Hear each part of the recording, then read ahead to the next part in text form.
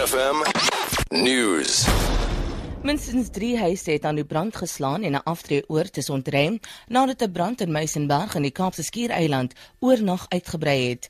Die brand word deur 'n sterk suidewind in die rigting van noordhoek aangeblaas. 'n Woordvoerder van die brandweer, sê hulle het 30 brandweerwaans op die toneel. Geen beserings is tot dusver aangemeld nie. Lane sê eiendomme wat in gevaar is, word steeds ontruim.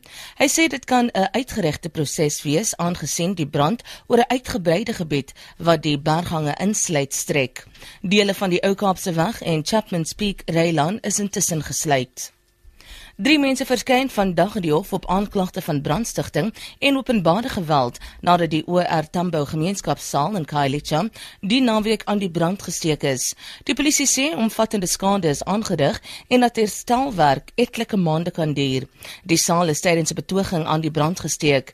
Die woordvoerder van die Khayelitsha Sportraad, Rorno Miniamana, het die voorval betreur. Hy sê hy verstaan nie waarom eiendom gevandaliseer word terwyl die nodige forums daar gestel is om geriewe te hanteer. Alternatiewe reëlings is getref sodat gemeenskapsprogramme nie ontwrig word nie. Die departement van korrektiewe dienste in KwaZulu-Natal het 8 bewaarders geskort nadat 3 gevangenes uit die Dundee gevangenis ontsnap het. Die gevangenes het op 24 Februarie 'n bewaarder met 'n vuurwapen aangehou wat na bewering in die tronk gesmokkel is. Voorlopige verslae na die ondersoek word van dese week vrygestel. Die bewaarders is weens nalatigheid geskort.